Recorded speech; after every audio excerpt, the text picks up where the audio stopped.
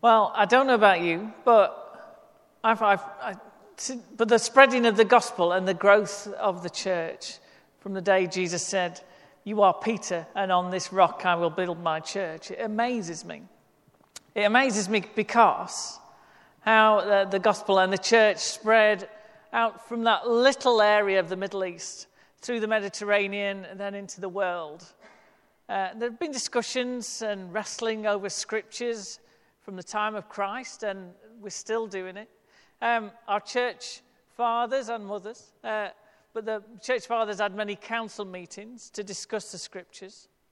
There was the Nicene Council, the Council of Constantinople, the Council of Ephesus, 4 Lateran councils, and the Council of Leon.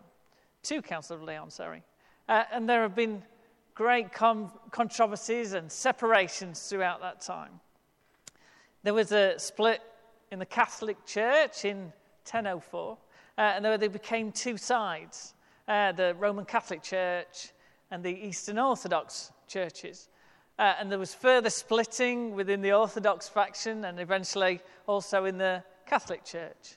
And in 1517, 500 years ago, nearly to the day, Martin Luther nailed 95 theses on the door at Wittenberg Castle in Germany. And he was a priest in the Roman Catholic Church that started to question the church's use of power and the misinterpretation of Scripture, and thus began the Protestant church as we know it.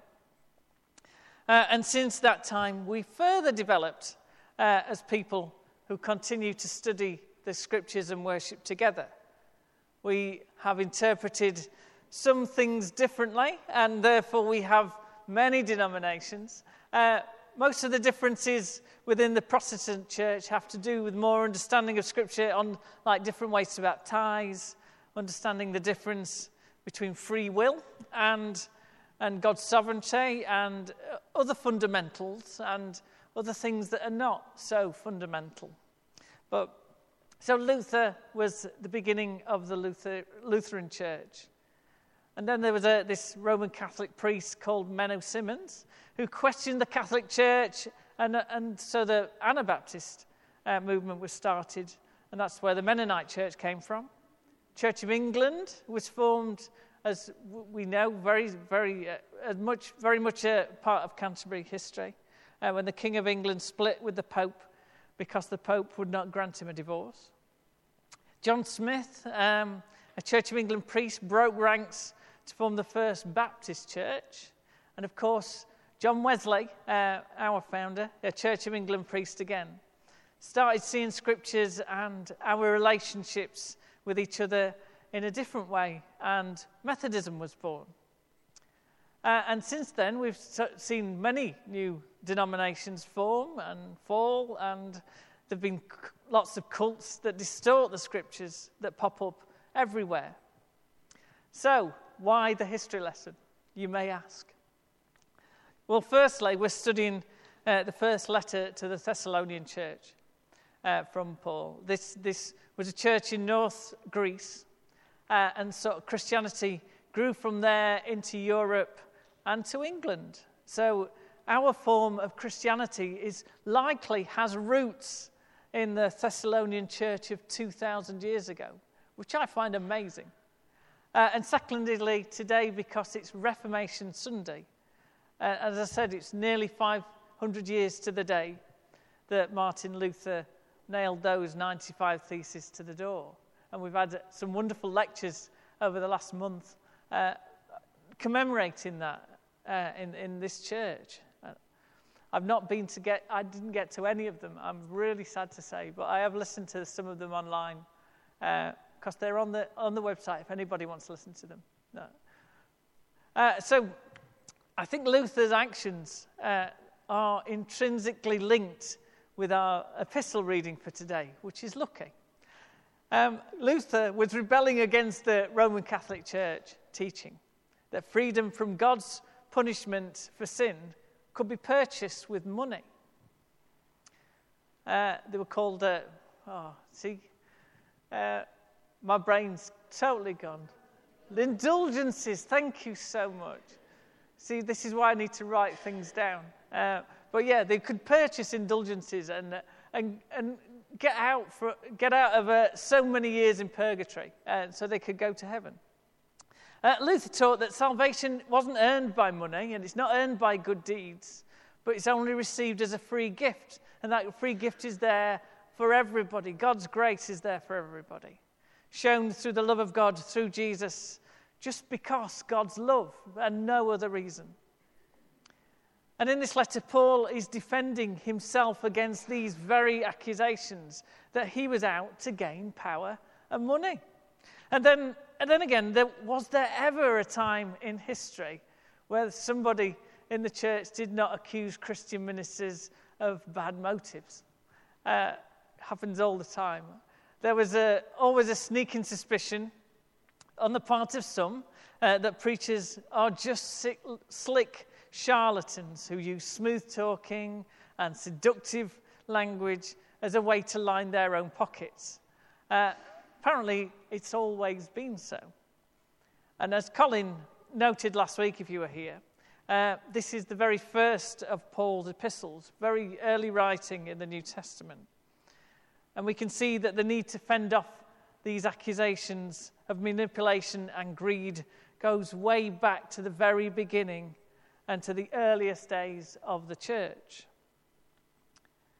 Now, we're always reading somebody's mail when we delve into the letters in the New Testament. So as such, we have to infer a lot of things and read between the lines because we only have one half of the conversation. We don't know who wrote to Paul, if at all, or our knowledge of these things that get alluded to, it's not first-hand. So, as would be the case if these letters had been written to us. And the Thessalonians knew why Paul was saying the things he did, in ways we can but dimly get at. But I think it's pretty obvious what's behind Paul's writing. He's been dismissed by some as nothing but a smooth talker who used his skills for personal gain. This whole Jesus thing was just a pretext for fraud. Promises of a better life in some far-off kingdom was just a way to swindle little old ladies out of their pension money, possibly. Invest in heaven today, give me your money, and it'll pay sweet dividends in the hereafter. Trust me, you'll see. How many times have we heard that? Of course, addressing this would be a whole lot easier if not for all those preachers, past and present, and even broadcasting on television to this day, who are guilty of exactly this kind of treachery. From the gluttonous friars of the Canterbury Trials to so many other self-promoting, dishonest, women-seducing preachers, to the Joel Osteens of the day who promise your best life now. Even as their own lives are so clearly doing very nicely on the economic front, thank you very much. We cannot pretend that these things that Paul was accused of way back in Thessalonica never existed. They did then, and they still do now. But not usually, and certainly not always, and almost certainly not with Paul. Here in 1 Thessalonians 2, Paul takes pain to point out that, as a matter of fact, he's not a very good talker to begin with at all. His rhetoric, he's only not very slick at all. It makes no sense in worldly standards. This gospel paradoxically points out to a cross of all things as the source of hope. And far from this being a message that was readily accepted by people, Paul's words sort of led to a worse life now, as the gospel was resisted and rejected and scorned in this early part of the New Testament. And the gospel spokespersons were often beaten up and humiliated and put in jail. If Paul was just in this for himself, then explain the scars on his face or the the whip scars that on Paul's back that resembles 10 miles of bad road. Or people who are in it for themselves don't get their nose broken and, half a dozen times, or a tooth knocked out or now and then. But nothing but God's love was compelling Paul to preach what he did. He said, you think we're trying to please people and curry favor with the authorities. If we were, we should be saying very, very different things than what, in fact, we do preach. But the reason I'm saying this is, 500 years after the Reformation, do we need to look at the Methodist Church in the same way that Luther looked at the Catholic Church? And do we need to look at our church in the same way? Do we need to take a very good long look at what we do, and what we say, and how we treat other people? No, the answer is probably yes, all of us, especially me. I don't know if you know this, but I grew up an atheist. It may not surprise you that I am quite cynical, and I question lots and lots of things, and I don't trust easily, I have to say. When I was a teenager, I started going to a Methodist church, and I went to the Methodist Youth Club with a friend of mine, and I must have been incredibly annoying. I was always the one who asked lots of the why questions. We had little Bible studies as a youth group on a Sunday night, and I actually studied the Bible just so I could bring up arguments, just to try and tell people they were wrong. And I started arguments with our church leaders. Not the kind of teenager you want in a nice Christian youth group. For me, Christianity was about all the things that you couldn't do. And this very judgy God who shouted, "Stop it!" all the time. Stop it having fun or else. I don't know if you can sympathize with that, but that's how I saw God. And it seems, sorry, did I shock you when I shouted stop? What were you doing wrong? It seems to me that the church and Christians still put this kind of idea of God around because we reduce God to a religion. And a religion is just a bunch of rules. When I don't think God is like this at all. God is love, not a religion. Does our community love like God? Or do we have an ulterior motive to make people follow the rules before we can love them? To make people Christians before they can be part of our community?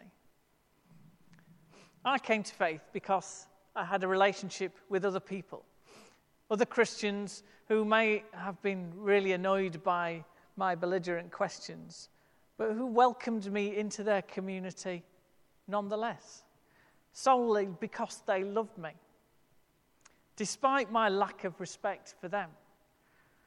And just like this little community of believers in Thessalonica, who were accused of the same way.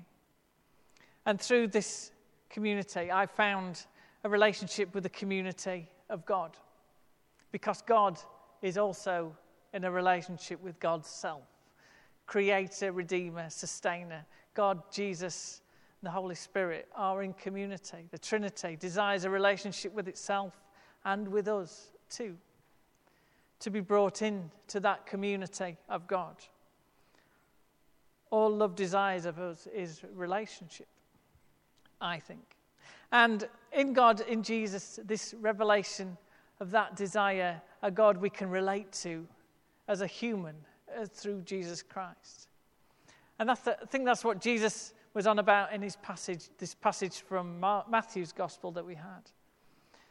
Jesus says that the whole of the law is summed up in this relationship: love for God and love for each other, a love without judgment.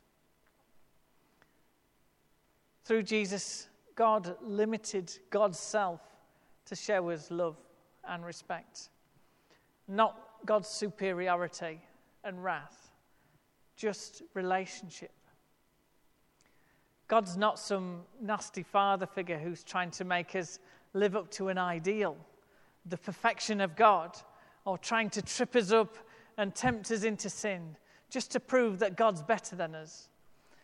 In fact, there's a sketch that was on the Fast Show. I don't know if anybody, it's too many years ago now, but I've got a video of it, and it's a guy called Competitive Dad.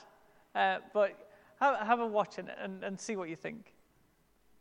There we are. I mean, it's a wonderful parody, but I do believe that people think God is like that. He's just trying to trip us up all the time, just show this superiority of what we are not and what God is. But think of it like this. As a parent myself, when my children were young, I played games with them and coloured pictures of them, not like this. I didn't do it to show my superiority, but I chose to limit myself to honour that relationship between us.